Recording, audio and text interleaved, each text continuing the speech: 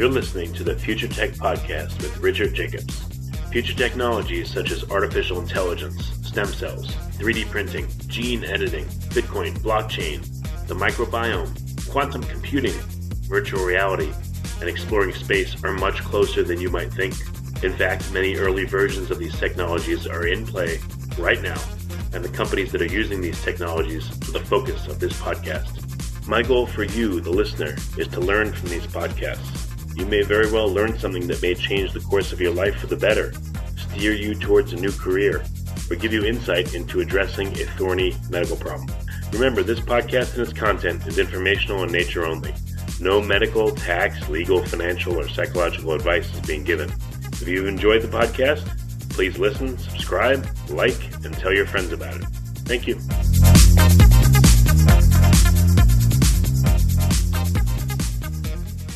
Hello, this is Richard Jacobs for the Future Tech and Future Tech Health podcast. I have Dr. Zoran Radic.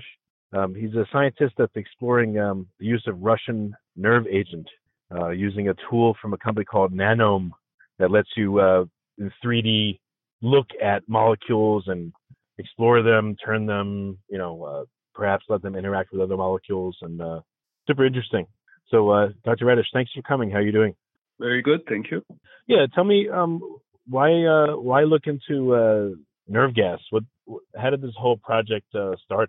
Well, quite a few researchers around the world are looking into toxicity of nerve agents, warfare agents. Some of them are gases, some of them are more in a liquid state.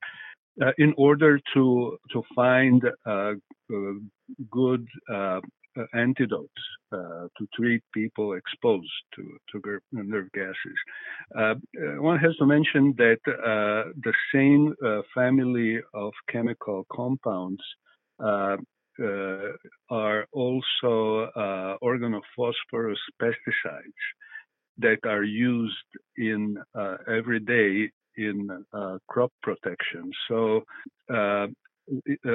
finding antidotes against nerve gases means antidotes against intoxication of people who work in agriculture and use those organophosphates. Now, one could ask why use so toxic family of compounds for crop protection. The answer is simple. They're not quite as hazardous as nerve agents because they are not as volatile, and exposure hazard is not so high. On the other hand, they biodegrade quite efficiently. Just water, rain will degrade them, so that's the reason. Now, these nerve gases has been topic of research for a while, actually, ever since they were first made in Germany, Nazi Germany. And it is, they are all targeting primarily one enzyme that is key enzyme in cholinergic neurotransmission, acetylcholinesterase. So what they do, both nerve gases and organophosphate, they covalently attach. So they form a stable link bond to a protein, this enzyme, and disable normal neurotransmission, normal control of our thoughts, of our movements, and typically acute symptom of intoxication. And the reason why those compounds so toxic is disabling diaphragm that controls how our lungs work. They're normal, it's normal function, and people die from suffocation. That's now. So horrible. Yes. Now, why is it not simple to find a good antidote against that kind of compounds? It is that there are quite a few of them, and they are all have slightly different chemical structure. once they bind with their target, with this enzyme, acetylcholinesterase, they generate slightly structurally different entities. So when we look at structure-based design that is commonly used in design of new drugs in general, then there is typically a target biological macromolecule that is used, the structure of which is used to the antidote, or a biologically active molecule a drug that will control this molecule.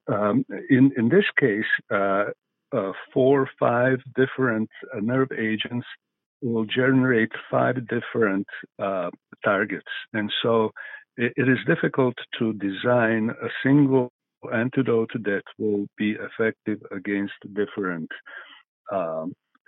warfare agents. Now, so even for classical warfare agents like VX, Tabun, Sarin, Suman, it is still a challenge worldwide to design a really effective small molecule antidote that will act in minutes and be able to recover activity of this enzyme that is really critical for our life, maintaining life. Now, when we come to Novichokes, this new class of nerve agents, actually they have been included in the list, so OPCW recommended their inclusion in the list of warfare agents. So they are particularly hazardous because of specific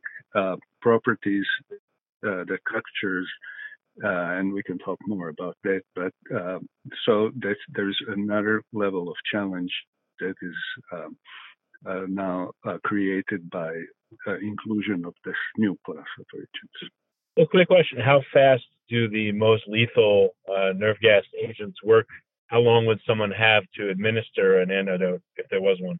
Yeah, well, that's a good question. As I mentioned, they're even though more liquids, and so now I'm talking about classical nerve agents. Their vapor pressure differs, and because some of them have a really high vapor pressure, like sarin, they actually evaporate so efficiently that they are poisonous as a gas. That's why they're called nerve gases. Sarin, Soman, to some extent Tabun, but VX is, for example, more of an aerosol. When it is weaponized, it is not a gas, it is aerosol. So gases will act quickly, and exposure scenarios are quite different for those different nerve agents. Sarin, and that's what we have seen in case of Tokyo subway poisoning, where in enclosed spaces like subway cars and the whole system, where gas has stay for a little longer time, then exposure is more efficient. So there was a number of people that were poisoned there because it was a gas. Then that compound gets into people through lungs, and either exposure through aerial pathways, or in case of VX, where it is largely where people are largely skin, some through lungs also, because it is aerosol that is formed. Then the poison ends up in blood, and from blood it is distributed to tissues, to brain, to fragment. And because all those compounds are neutral, they don't have a charge, they distribute through biological membranes very quickly, in minutes. And depending on level of, depending on where exposed person is located. If person is located at the really ground zero, at the place where um, uh, gas or this agent was released, exposure will be very quick, and it will be very difficult to save that person because once we find the exposed person, we have to act in minutes also, and it is within several minutes that it is critical to inject antidote uh, uh, that have been exposed most severely. Frequently, there is no way to save them. However, it is always a whole range of victims that are exposed at different levels. As one moves from ground zero to wider radius, there will be victims that received lower doses, and then they will be easier to treat. So the really how fast one gets with antidote to those exposed is critical, but it's minutes. Well, what would an antidote look like? Are all the I mean, are you looking just at antidotes, or is there any preventative thing that you could breathe, for instance, that would that would protect you against being exposed to it? Yeah, there are different approaches in treatment of those exposed to this kind of poisons. Definitely, antidotes are the only real. That's the only real help in those, because we are talking about small molecules that are chemically reactive and that will find this inhibited enzyme and break bond between nerve agent and enzyme and allow enzyme to reinstate its normal function. Now, the other approach, so this is a limitation of antidotes, that one has to act quickly, inject, if possible, intramuscularly, or even better, intravenous, very difficult in field scenario. And then that antidote has to reach inhibited enzyme and recover at least fraction of its activity in order to maintain normal or at least some fraction of normal cholinergic activity to save a person. You mentioned pre-treatment. Yes, there is a way to pre-treat. Now we are talking about a scenario where either we are trying to save those people who have not been exposed, but there is imminent danger of exposure. Then they could be given also intravenously, intramuscularly. Also, there are some experiments that show efficacy of that. Larger protein molecules that will bind nerve agent in blood as a sponge. Now, there are different, so basically one has to inject that into potentially people who could be potentially exposed, so that there is additional molecule circulating in their blood that will capture this nerve agent. And also there are some approaches where this molecule is biologically active and will degrade the nerve agent. So those are all approaches that are under investigation and current active research. However, disadvantage of any kind of pre-treatment strategy is that one has to expect that exposure will be coming. This cannot be less effective for saving people who have been exposed already. Even though they could be effective even there, And that's in cases where individuals are exposed to large doses. Then large doses of poisons like this can remain in from blood. They diffuse into fat tissue, into tissue where there is no target. They will not inhibit anything, but they will stay there and then slowly diffuse back into blood and present a danger over longer time. So in that case, yes, one could reduce the secondary toxicity coming from nerve agents that was hiding in those depots within our organism, and neutralize that one. But in order to save person and reinstate actual activity of this enzyme that is target, we need antidote, which is chemically reactive. Those are antidotes that we called, most of them are group, family of compounds.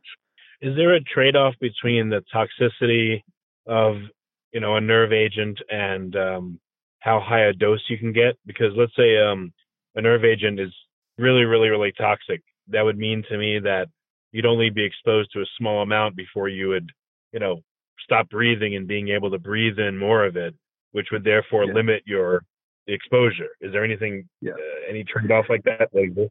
Yeah, well, this is an interesting question because now we have different nerve agents that have nominally different toxicity. For example, but they're not all of them are equally hazardous. So let me give you an example. Sarin is not the most toxic nerve agent. It is VX, but VX is not as volatile. And so unless and so a person can move around in area contaminated with VX and not get exposed, while area contaminated with sarin will almost certainly expose individual because it is vapors that a person will breathe in. So even though some of them are not as poisonous because of ease of exposure, they are more hazardous. That's why sarin was used probably more than any other nerve agent so far has been used because of ease of exposure of a larger number of people. Now, Novichokes now come as a third class of compounds, nerve agents in that context, because they are least volatile and they are stable. They can be produced and are stable as solids. And that opens entirely a different way of their use, strategy of their use. That's why they are more suitable terrorist in terrorist attacks where they're not released instantaneously, but where individuals, not mass, they're not directed to mass exposure. They're more directed towards individual exposure because one can leave a little bit of powder on a doorknob, on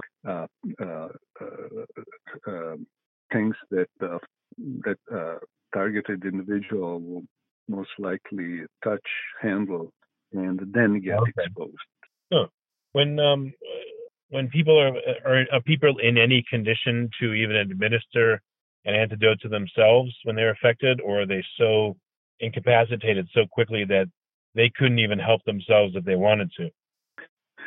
Most likely, those individuals who happen to land themselves at ground zero, where exposure levels are significant, and that's most likely with sarin or some kind of volatile nerve agent.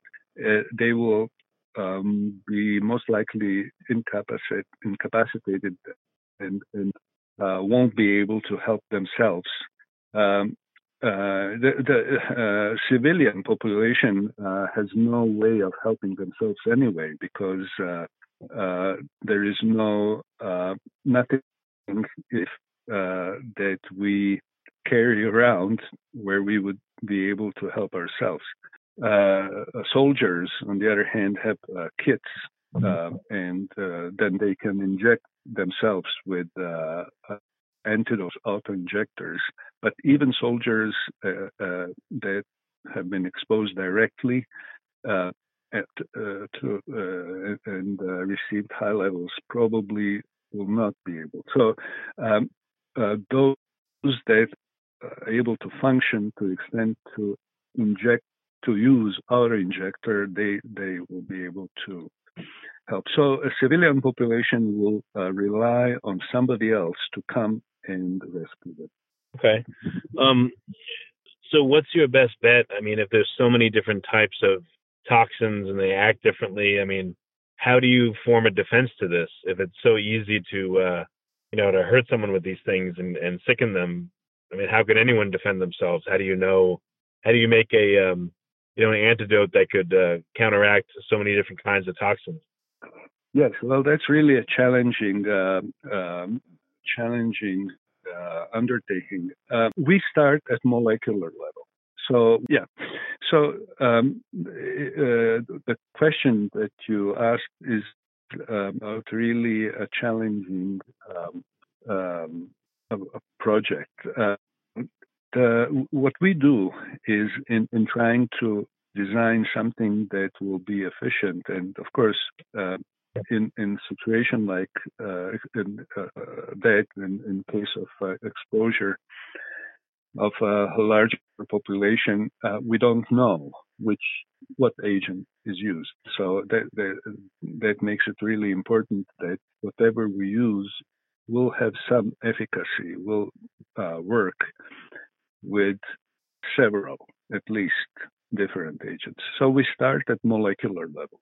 We have a structure of our target molecule. We have a structure of nerve agents. We know how their conjugates look like. Conjugates meaning once they incapacitate this enzyme, we know what it looks like.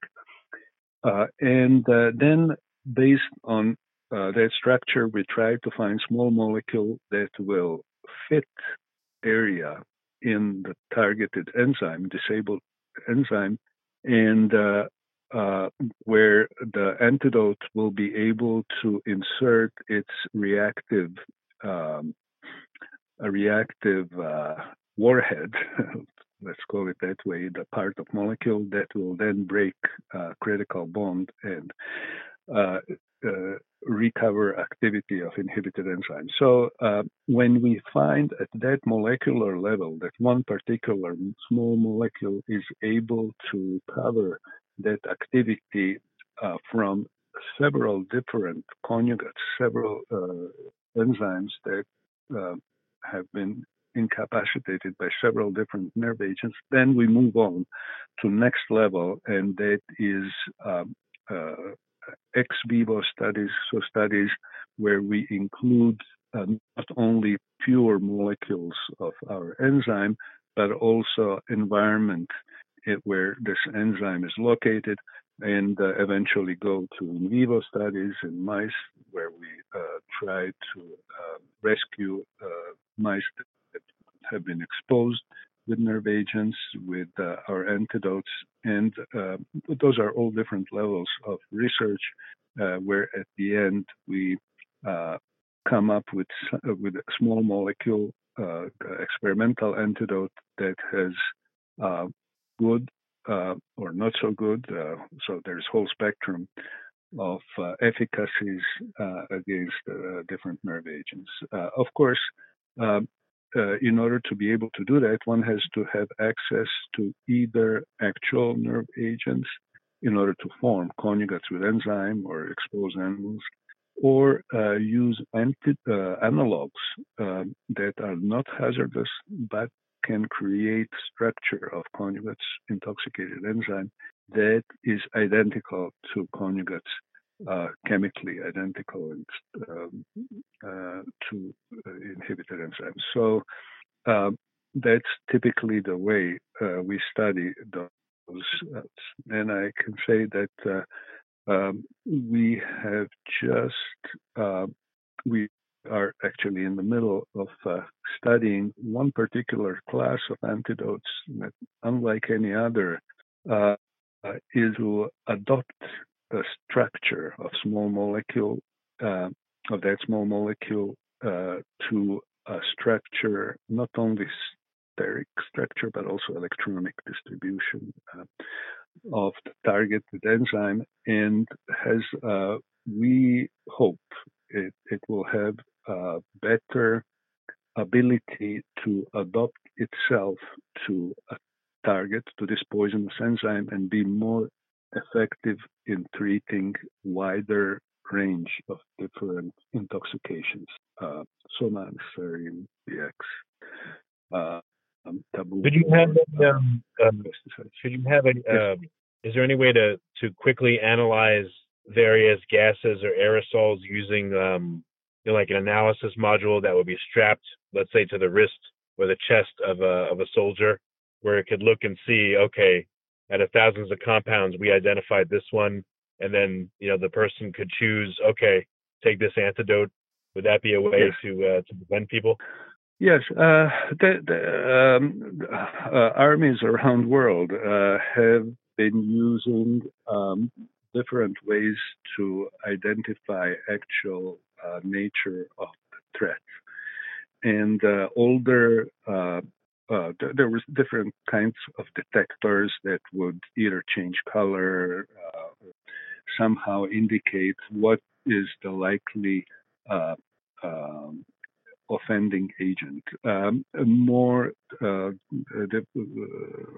More developed, technologically developed sensors use more sophisticated technology, and yes, that's a really good way to narrow down a threat. The diversity of chemical diversity of these poisonous molecules.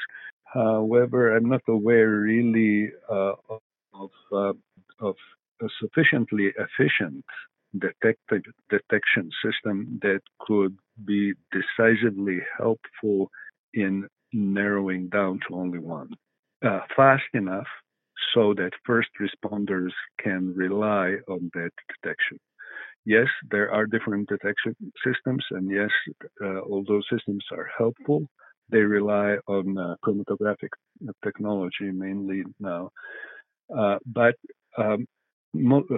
in most of this, detection takes more time than it's necessary than we have in order to react and save individuals. So first responders that come typically at this time of development of all this technology, they have to rely on antidotes that they have.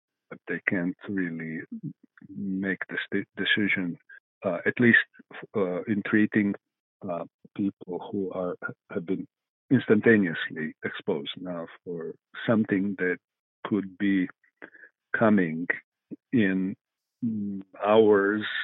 Then one could use detection system to identify actual threat. Oh, so there's no way that you know of to do a fast detection or fast enough within a minute or two? I don't believe that such system with, as I mentioned, that could be used to decide with sufficient for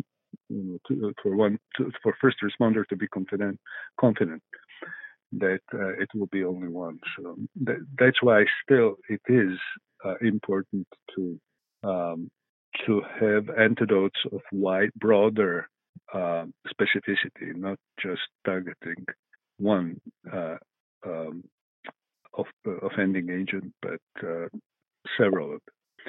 But that's where we come with developing antidotes in small molecules. So, and that's where we are finding that any investigation of structural properties of this inhibited biological molecule, this enzyme, is very useful, and technology that Nanom is developing. So this virtual reality is really helpful in terms of providing instantaneous immersive information about the way this disabled protein molecule, this enzyme, looks, and what small molecules of experiment would look like in order to be able to react and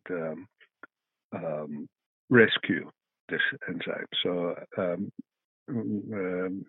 in terms of developing antidotes, that technology is really important. Yeah. What? Quick question about Nanom. So it helps you visualize these molecules in 3D, but why is that helpful? How does that help you to to figure out?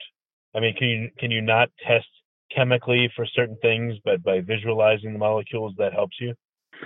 Yes. Well, the value, this now boils down to question of value of macromolecular visualization. So imagine image of biological molecule printed in a piece of paper in two-dimensional format.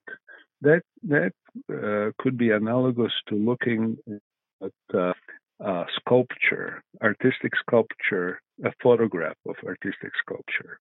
Now, if you really want to enjoy art, sculpture, you have to be able to walk around it and look at it from all sides in order to understand what the artist wanted to create in that case. That's similar with a molecule. In order to understand macromolecule, large molecule, one has to view it from all sides, not just from front or back.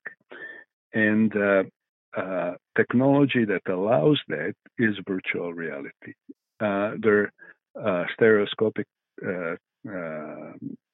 visualization technique that allows one to walk around, to zoom in, to go into molecule, where one can not only see cavities and indentations in places where small molecules can interact, but also distribution of charge and potential for combined interactions. So it is the observer is now, the researcher is now allowed to use the naturally developed senses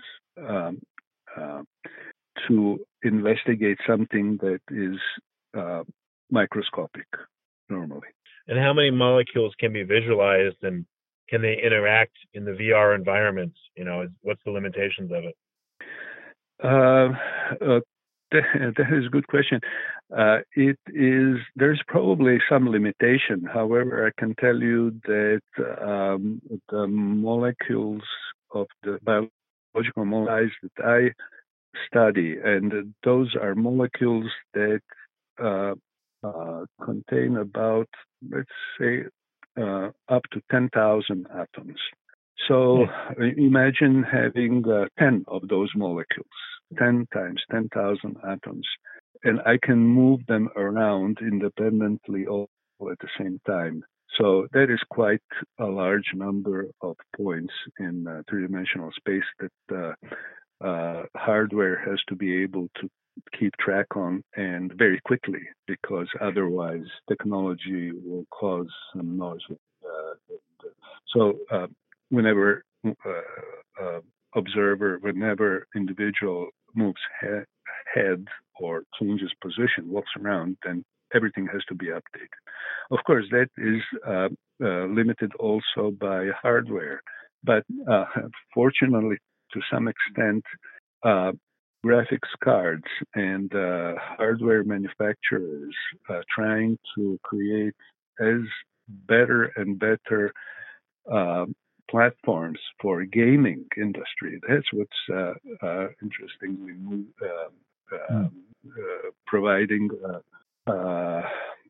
motivation for development of hardware. That's also extremely helpful for science because creating hardware that can display smooth surfaces, a large number of polygons, use large number of polygons to create objects static.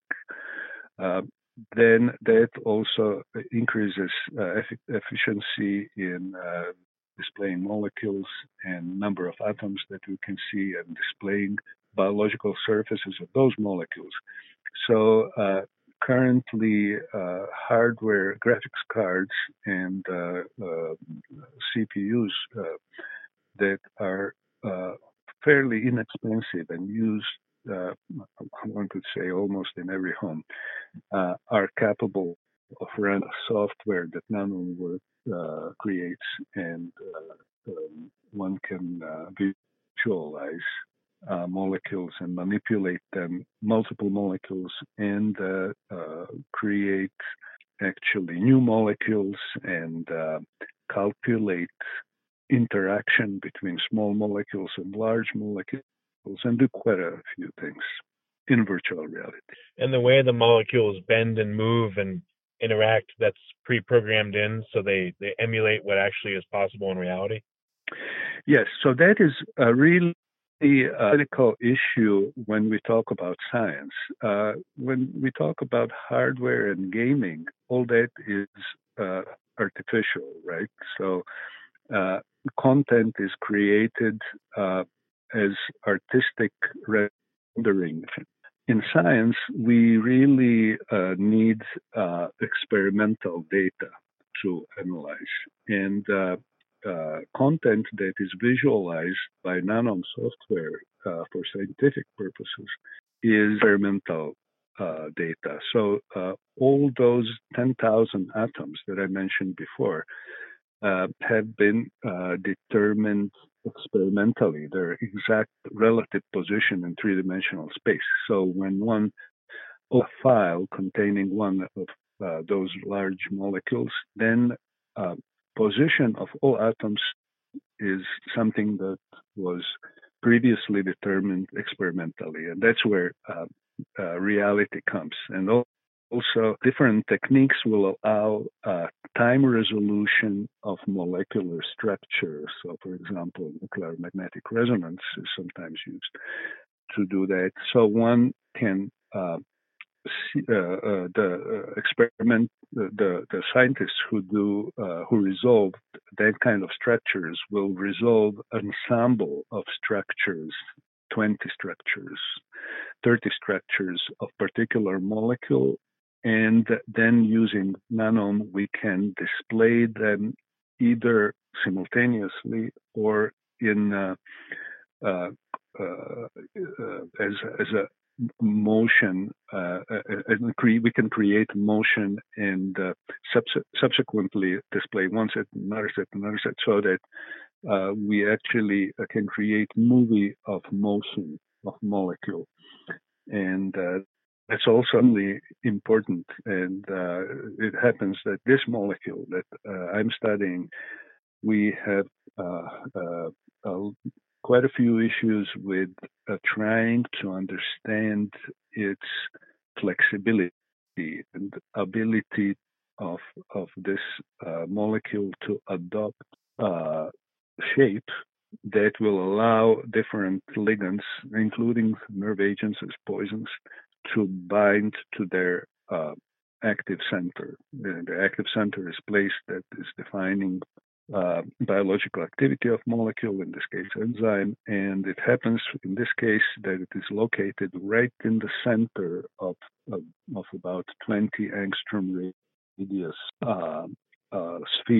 spherical molecule. So there is a narrow channel that leads to that center, and exactly flexibility of molecule, movements of atoms that are fueled only by thermal energy of solution. So there's nothing chemical here that needs to be consumed in order to provide energy for the movement. It's simply oscillations in structure that become critical for properties of those molecules, and we can see that in VR. We can see that. Okay, all right, very good. So, what last question or so? What do you think is the near-term future for counteracting these nerve agents? Is it hopeful, or is it just a real difficult arms race? What's your impression? I didn't get the last connection is not really good. What do you think will the last be part of possible? the question? Yeah, over the next few years. I mean, do you feel like this the nerve agents versus the antidotes is a very difficult arms race? Or are scientists winning, Yes. or is it going to get worse and worse?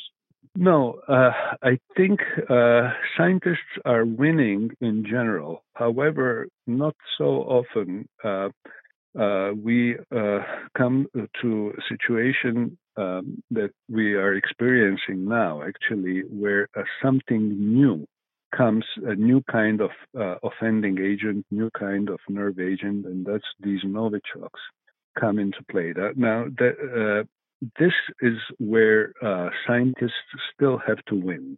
So the battle is really uphill battle right now, but I'm confident that we will win. And one of reasons for this difficult situation is that we are not and now when I say we, then I mean academic researchers around the world are not really confident about what those novichoks are. That's a little bit of mysterious issue, even though with time, and actually the situation now is much better than 12 months ago. It hasn't been confirmed officially yet. What is the structure of novichoks that was used in England, in UK last year?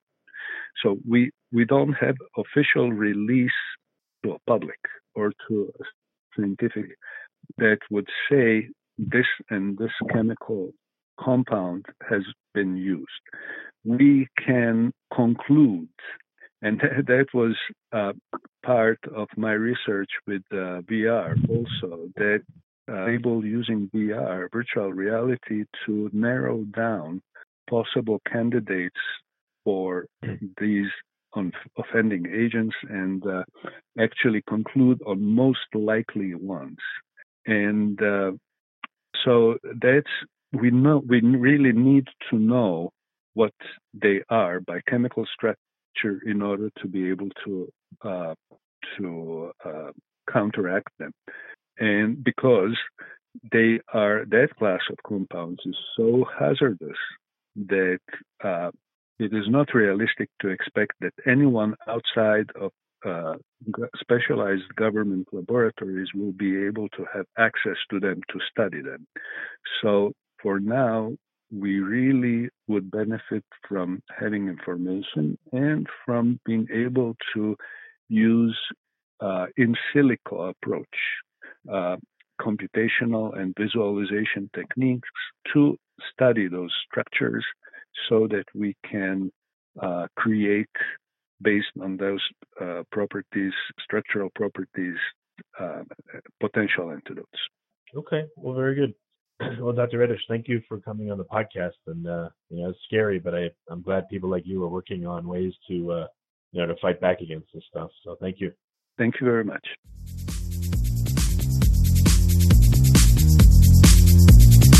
You're listening to the Future Tech Podcast with Richard Jacobs. Future technologies such as artificial intelligence, stem cells, 3D printing, gene editing, Bitcoin, blockchain, the microbiome, quantum computing, virtual reality, and exploring space are much closer than you might think. In fact, many early versions of these technologies are in play right now, and the companies that are using these technologies are the focus of this podcast. My goal for you, the listener, is to learn from these podcasts.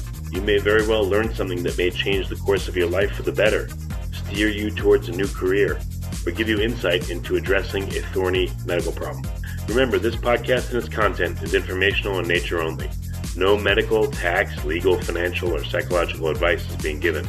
If you enjoyed the podcast, please listen, subscribe, like, and tell your friends about it. Thank you.